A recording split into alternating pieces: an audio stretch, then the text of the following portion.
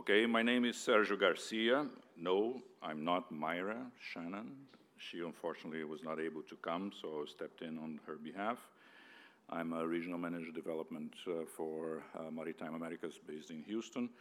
This is the Green Shipping ESG Investing Panel. It's a strong ESG platform, a competitive advantage from a commercial and capital allocation perspective. 2020 marked somewhat the beginning of a longer journey as the industry sets out to meet the new challenge of decarbonization. This panel is assembled to discuss changing regulatory environment and strategies to make shipping more sustainable from an operating point of view. Environmental, social, and governance issues are an increasingly relevant topic for the industry's stakeholders, and the importance of adapting to new realities will also be viewed in the context of how this may impact commercial opportunities and access to capital, as heard on earlier sessions today.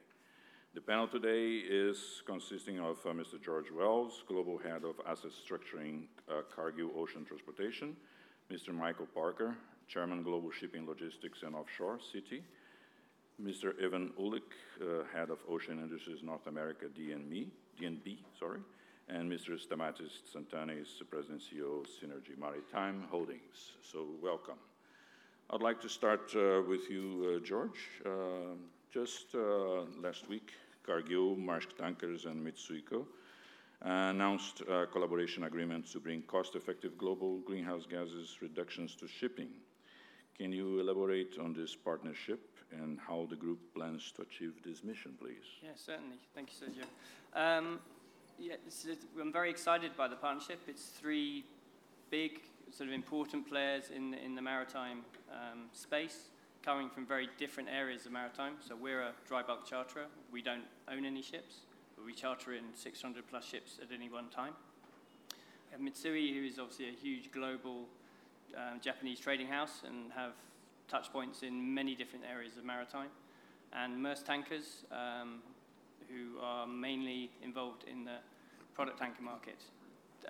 They, in particular, have a long experience of working hard to improve the performance of their vessels with energy-saving devices in the digital space as well. They, for example, have put Flettner rotors on an LR as a full working prototype. So they bring a lot of experience into this. The purpose of the collaboration is to really prove there is a business case for putting on energy-saving devices and improving the overall performance of existing ships on the water. It's going to be a three-stage project is the idea. The first stage is really proof of concept, where we'll be looking to install packages of solutions on board ships that we actually control. So in Cargill's, for Cargill, it'll be ships that we have on long-term charter. We will pay for the installations, for the upgrades, and then share looking at how the performance improves. Maersk and Mitsui will be doing the same. The idea is to share the information, share the improvement in performance, to learn, to build a sort of data book, if you like, to show that these things work, and to prove the business case. And part of that will be working with owners, because, as I say, we don't own, so we have to work with owners to encourage them to make these changes and to share the data and become a lot more transparent than they are today. Stage 2, then, if it works, would be a more formal joint venture company offering a full service to anybody that wanted it. So if you came with a ship, we'd audit the ship, we'd suggest a package for installation, look at what savings that could make, and potentially even look at financing it. So that would be a full service offering, is the stage 2. And stage 3 would then be to reinvest in the profits that come out from this collaboration into investigating more forward future technologies to further improve the performance of ships on the water today. Interesting. Thank you very much. Switching to you, Michael, it's prudent with this topic that we touch base on Poseidon principles, especially with the two of the architects and founding members present on the panel. Can you please briefly explain the underlying ideas that guide the Poseidon principles and why they are necessary for the future of the maritime shipping industry? Thank you, Sergio. I think I should say probably three, although George, being a ship owner and charterer, is not a signatory, and that was because in the end we split forces between the banks and the owners, if you like.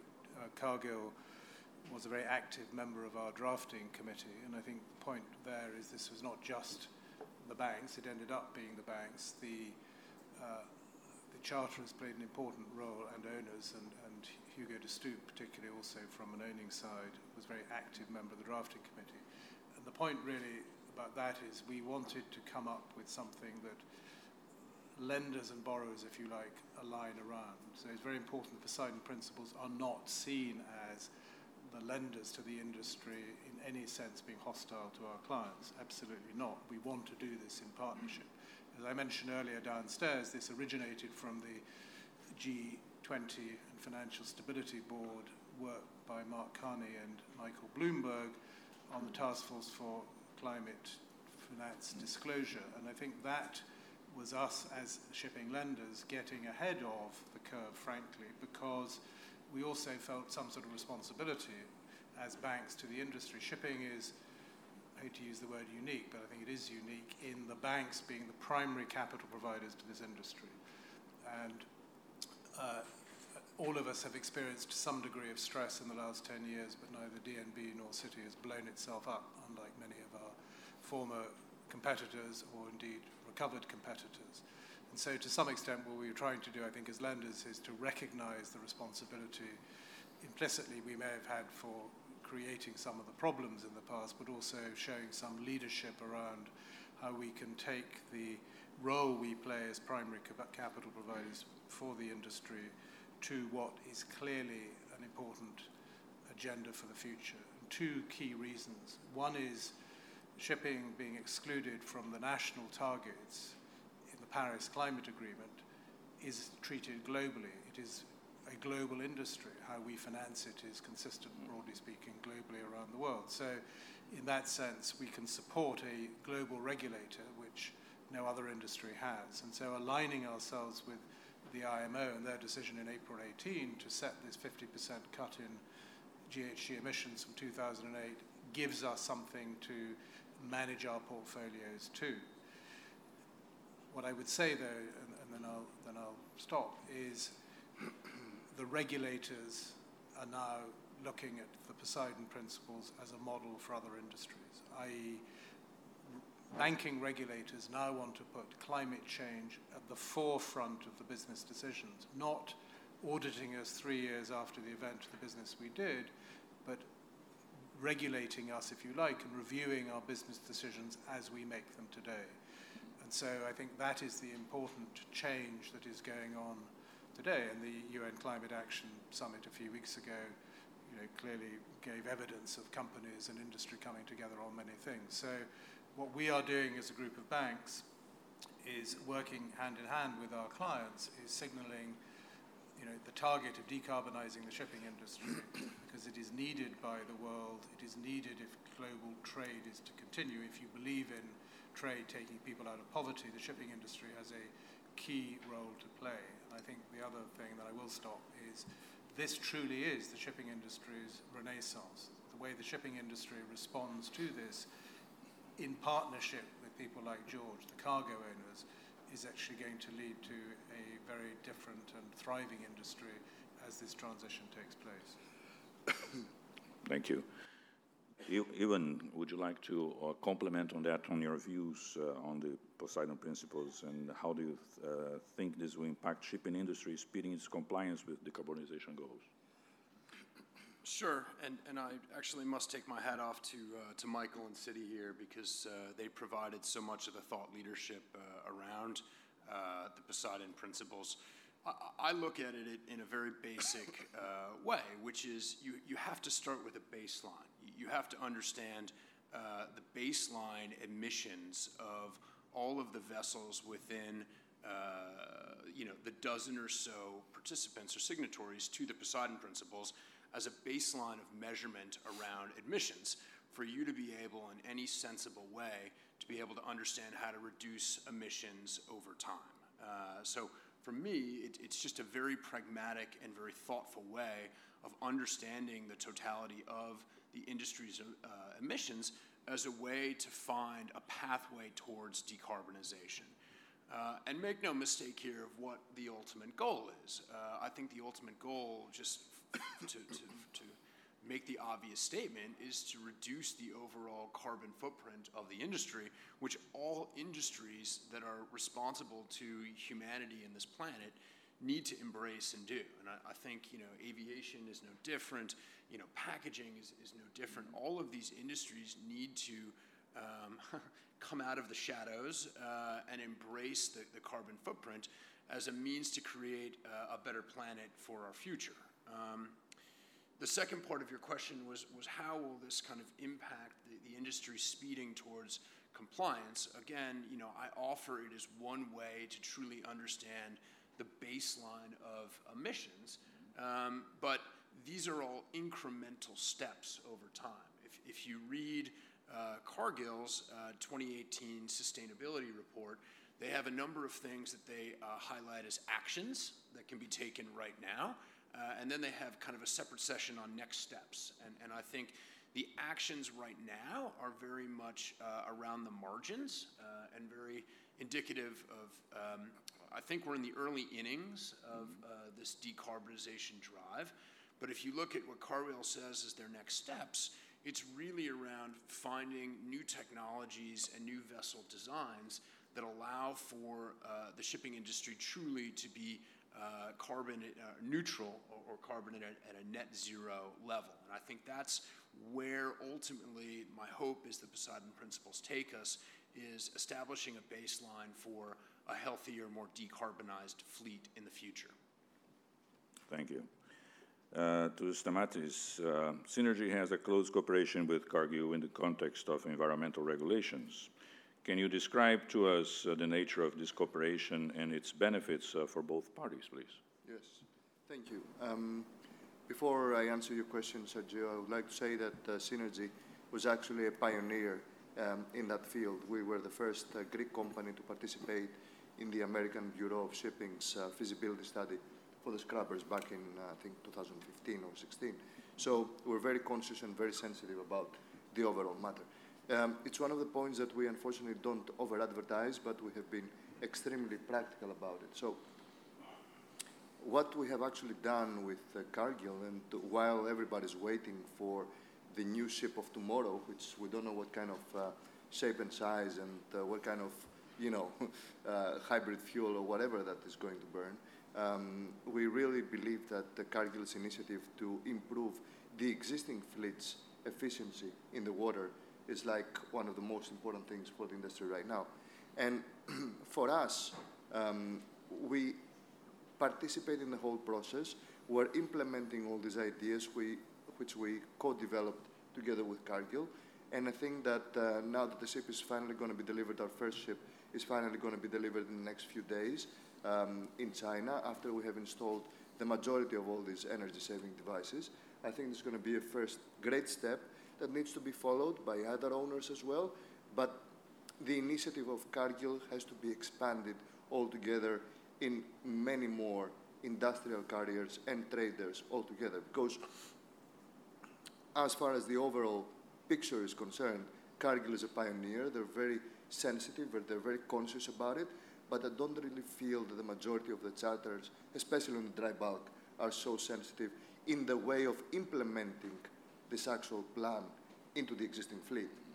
For example, we have actually gone to a number of our existing clients and we have offered, pretty much similar ideas like the ones that we're doing with Cargill, and basically we have seen no response. So I don't know what's it going to take to push these parties that are actually going to be co-funding and cooperating and doing all these partnerships in order for them to become socially and environmentally responsible. Because they say they are, they put out all these environmental reports and sustainability reports, but at the same time, when you really discuss about implementation and putting things down and designing, what kind of improvements you do on the existing ships, there's no response. And if I may say, 70% of 70% of the global Capesize fleet is actually built between 2008 and 2012. So these are the kind of ships that need to be environmentally improved. And yes, Cargill is a great pioneer in the whole matter, and I wish we can do more, deals with them in the future. But I think that this needs to be done all over the industry. It's very important. Yeah, agreed. Back to you, George. Very important factor in green shipping is the relationship between charter and ship owner. Can you please describe how you see it working and what are its benefits? Yes, sure. This, for me, is one of the most important reasons why more is not being done today. Firm believer that the solutions exist to improve ships, easily between 5 and 10% in terms of efficiency, whether you're looking at hardware, so simple things like Mewis ducts, LED lights, other variable control fans and pumps, simple things, better quality paint. And on the digital space as well. So we had a presentation earlier about improving vessel performance and monitoring vessel performance and voyage optimization.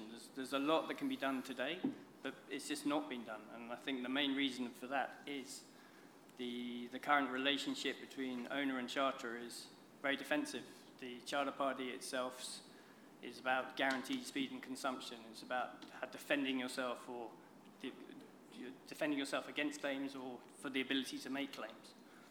It's not a collaborative relationship today, and that's what needs to be changed, particularly when you start looking at, in the realm of digital, where you need a lot more transparency. You need data to be shared from the vessel to the owner and to the charterer. So the charterer, who at the end of the day buys the fuel, I mean, cargo, our fuel bill's enormous. It's $2 to $2.5 billion a year of fuel. So if we can save a small percentage of that, that's huge. And obviously that has the benefit of also reducing greenhouse gases. So yeah, we need that transparency so we can better get away from this defensive relation and make it more collaborative. So we can work with the owner to get the best performance we can from the ship. So that's looking at how the ship's performing, looking for underperformance, whether it's maybe proactive hull cleaning, proactive propeller cleaning, making better use of weather information to route the vessel in a way that makes better use of ocean currents, for example, or making sure we're running the engine at its most optimum RPM. There's so much that can be done, but we are not having those conversations with owners today. Very simple one. When a vessel goes into dry dock, we're never asked what we want a better quality paint or not. No one ever talks to us about that. It's ridiculous. It has a big impact on the way the vessel performs for us, and we want to be involved in those conversations. Stamatis would like to complement? Yes. Well, we just finished installing all these nice devices that George just mentioned with a huge success so far. I think that the testing phase is going to be in the next 10 days, so we will know exactly what it is. But I think that the overall efficiency on this first pilot ship that we've done may exceed 10% altogether. But on top of all that, we are actually helping an artificial intelligence company to develop, they have already developed a platform, but they will actually improve their existing platform in the way that they monitor the ship altogether. And it's not, the usual weather-related and route optimization, but it's also artificial intelligence, which means that they monitor certain components of the ship in a very high-level way in order to be as proactive as possible, in the repairs, maintenance, the fuel consumption, and at the end of the day, the carbon emissions in the environment. Thank you. Michael, $1 million question. How far are banks willing to go to ensure decarbonization goals are met within the maritime space? Does it pertain only to vessels, new buildings, or retrofitting? What happens to older vessels if they do not conform with the standards? I think we'll go as far as it takes for two reasons. One is our regulators and our own shareholders will be requiring us to do so. But I think putting this in some sort of context, on the 23rd of September, the Getting to Zero Emissions Coalition was launched at the UN around a goal of getting an emissions-free vessel on the water by 2030, because that is the view that if you're going to meet the 2050 target, we need to see the new type of technology, maritime vessel, if you like, deployed in global trade. And we're not talking about a small automated vessel. We're talking about a Cape size or equivalent size in some other trade container or whatever. So there is a need to get on and do that. And I think what has happened to date, and by the way, that particular initiative was highlighted by the UN Secretary General in his closing remarks as a great initiative by industry and the maritime sector around looking to reach the objective that he set, the UN has set through the climate change, not just Paris, but also the future. I think what now has to happen is a practical approach that everything, going back to Evan's point, this is about emissions, this is not about religion. And it's very important that the extremists on both sides, so the advocates of slow steaming, who all they want to do is to build more ships and create more emissions in the shipbuilding industry, that is not a solution. It may be part of reducing emissions in the short term, but it's not a solution. Equally, I'm expressing a personal view here, those who advocate no gas, I think, are just being unrealistic. Gas is clearly a transition fuel and will need to be alongside whatever new fuels are developed. So we need practical considerations. Now, the issue about where we draw the line, and I'm on the working group of the Climate Bond Initiative looking at this for trying to define real green in the bond market. And by the way, scrubbers, who would have invented a scrubber today in the light of everything we now know? And I'll come back to that point maybe. So defining what is green is important for investors being willing to invest.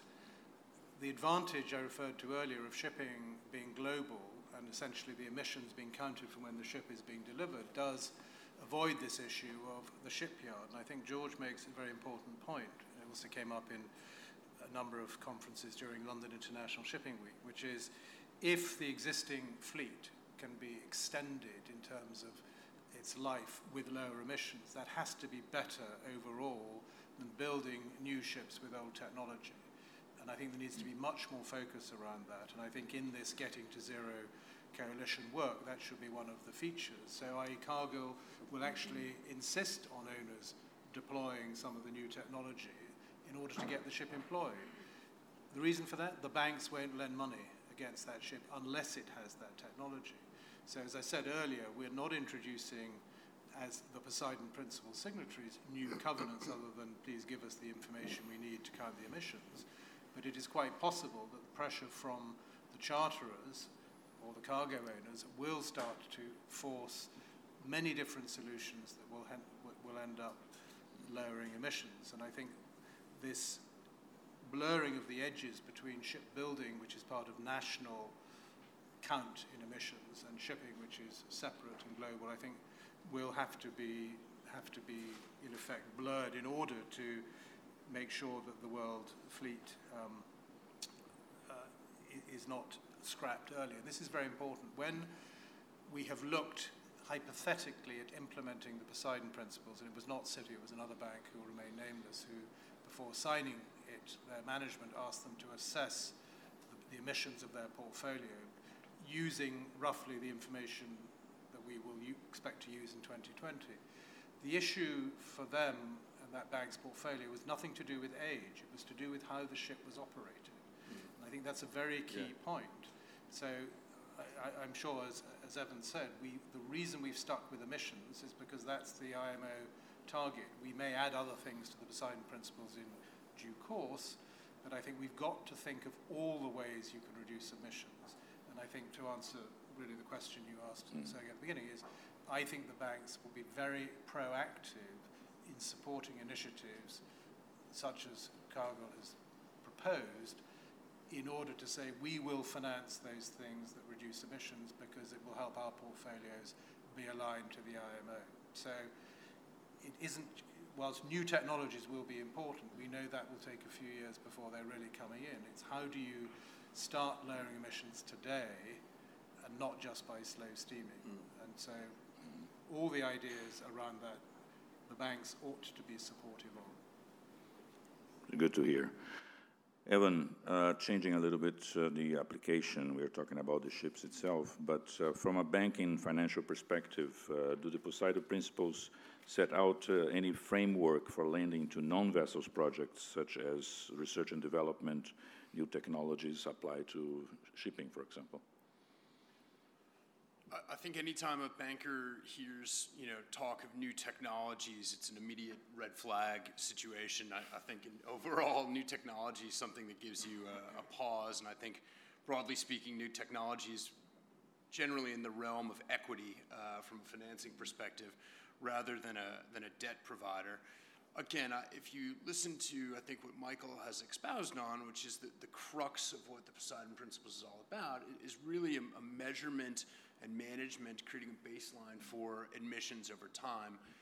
That has broader ramifications for the industry, just organically through being more conscious of these very important issues for society around how we can decarbonize, how we can fight global, climate change. I mean, these are the real issues that we're trying to get at here.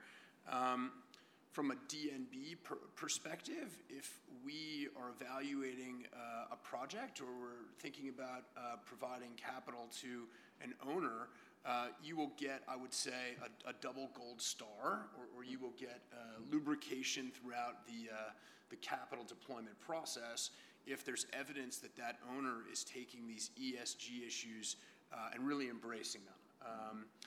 And without naming names, there's a number of these public and private leading companies out there that have really dug in and embraced these broader ESG issues. And I think that the Poseidon Principles are just conducive to the overall activation of society thinking about these matters.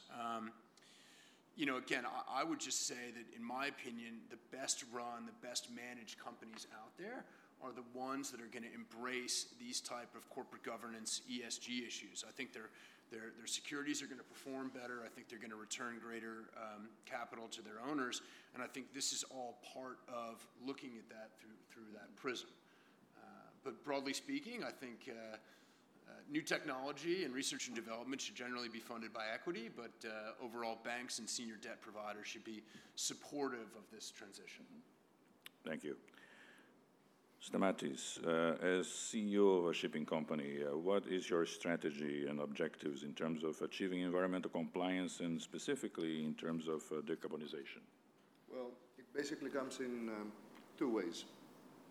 The first is very vigorous technical management and maintenance on the ships. A very well-maintained ship, which is run and operating very efficiently on a day-to-day basis, consumes less fuel and emits less, carbon dioxide in the atmosphere. So that's number one priority for us. Number two is that we invest in various electronic equipment, like I mentioned before, that help us monitor the ship, not only in respect of the actual performance, but also in respect of the follow-up and the way that all the equipment on the ship is run up to the highest standard. So for us, it's extremely important to invest in technology. We are one of the first pioneering companies out there that installed broadband on board of our ships, not only to make our, the lives of our crew members better, but also to get real-time reports at any given second from the ship on all the possible machinery and equipment. So for us, even though we don't really operate in a highly sophisticated ship, the Capesize is not like the most sophisticated ship out there, there are so many ways that you can improve the day-to-day operations and technical management that actually make a huge difference. Because if you have real-time information coming from the ship, if the ship is actually very well maintained, if the paint is great, if the various equipment and machinery has been properly run ahead of its cycle, that actually produces much better results. Mm-hmm. Thank you.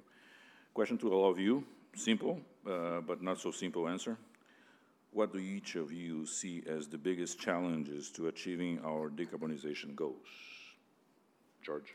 Yeah, that's it's simple sounding and not, yeah, you're right, very difficult to answer. If we're talking really getting to zero, I think the main issues today are, one, we don't know which technology is going to win out. The required investment is huge. It's not just a shipping issue, it's a whole supply chain problem. So it's not something we as as a shipping industry alone can solve. We need to bring in a lot of other stakeholders, including oil majors, bunker suppliers, government agencies. It's a big, wider problem than that. I think obviously the other big issue today is none of the proposed solutions are economically viable today. The alternative of burning hydrocarbons is just too cheap. There's no cost for the polluting nature of the fuel we use today. So something there has to change. It's slowly changing. There's pressures coming from consumers, and so that's impacting other areas of maritime quicker than, say, the area I'm involved in bulk. So in terms of cruise, in terms of containers, I think that pressure's coming sooner, and you see the results of that already. You see IKEA, for example, helping container lines do quite serious trials on biofuels. Those kind of more consumer-facing industries find it easier to pass on the cost, if you like, to the end consumer. So I think we need a combination of carrots and sticks to help us move forward. The kind of sticks, you're going to have pressure from society, you're going to need regulation of some sort. Ideally, it'd be better if that regulation came from within shipping. So, for example, if there was a cost for pollution, if you want to call it that remained within shipping, got reinvested in shipping for the benefit of research, development, and deployment of these new technologies.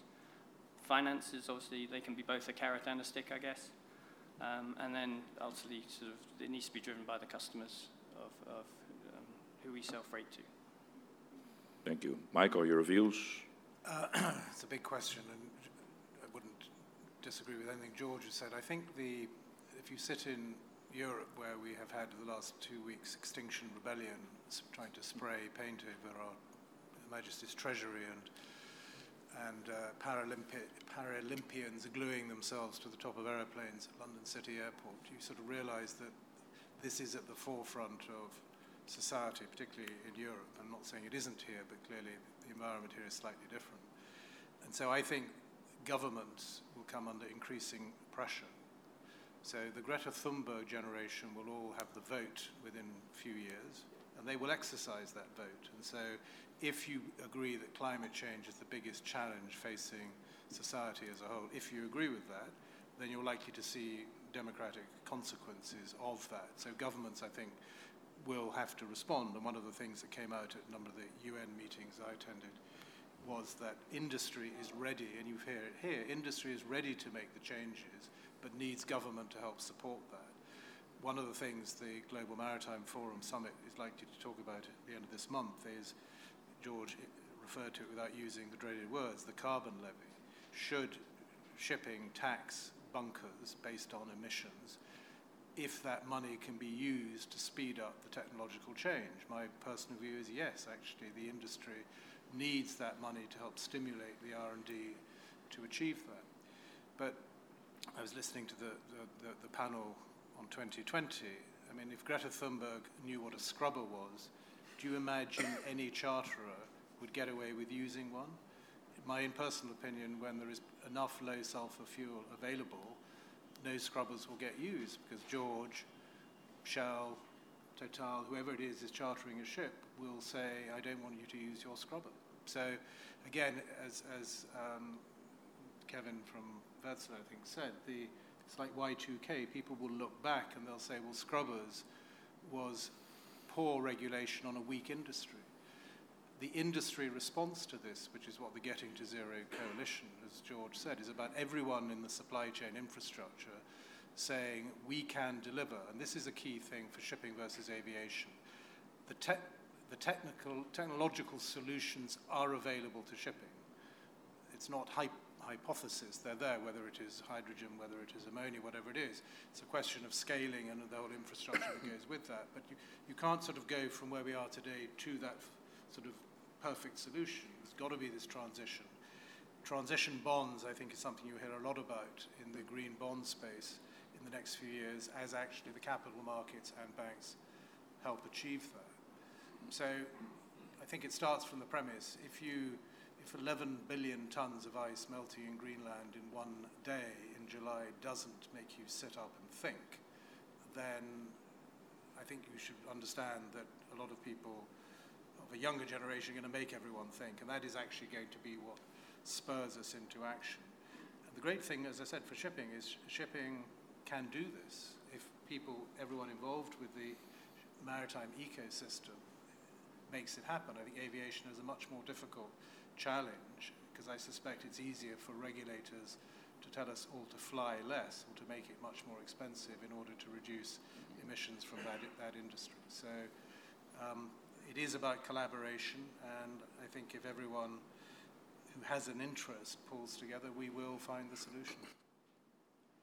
Great insights, thank you. Evan, in few words, in your views, biggest challenges to achieve the goals? Very briefly, speed and capital. We're all making very good steps, moving in the right direction. I think there's been an awakening around these issues. It just has to move faster to reach the goals that are necessary to cool the planet. So speed, and then the second is capital. There's going to have to be a paradigm shift within the vessel technology and the total global shipping fleet. That's going to need to be changed out, and that's going to require a huge amount of capital to achieve that, and it's not going to come from the banks. I think they can be facilitators, but it's going to have to be certainly institutional, potentially governmental, but it's got to be a massive quantum of capital delivered, so speed and capital. Thank you. Mr. Mattis. Well, like the panel said many times, I think the word is collaboration. Charters and owners at the same time need to sit down. We know what needs to be done. We have proven solutions. We've done it with Cargill. So we can have immediate effects on the existing fleet. We're talking about billions of tons of carbon dioxide that can be reduced on an annual basis immediately if people have the willingness to do that. So, you have thousands of ships stopping to install scrubbers. Why don't you do the energy saving device at the same time? You're actually increasing the carbon footprint just by installing the scrubber itself. So, you need to have the counterbalance of that and actually improve the efficiency. So collaboration is, I think, the key word here. Thank you very much. And, well, unfortunately, we started a little bit late, and lunch cannot wait too long. Very interesting topic. I'm very glad to see that stakeholders are going in that direction, and hopefully more will join soon. So thank you all, and help me in giving a hand to the panel.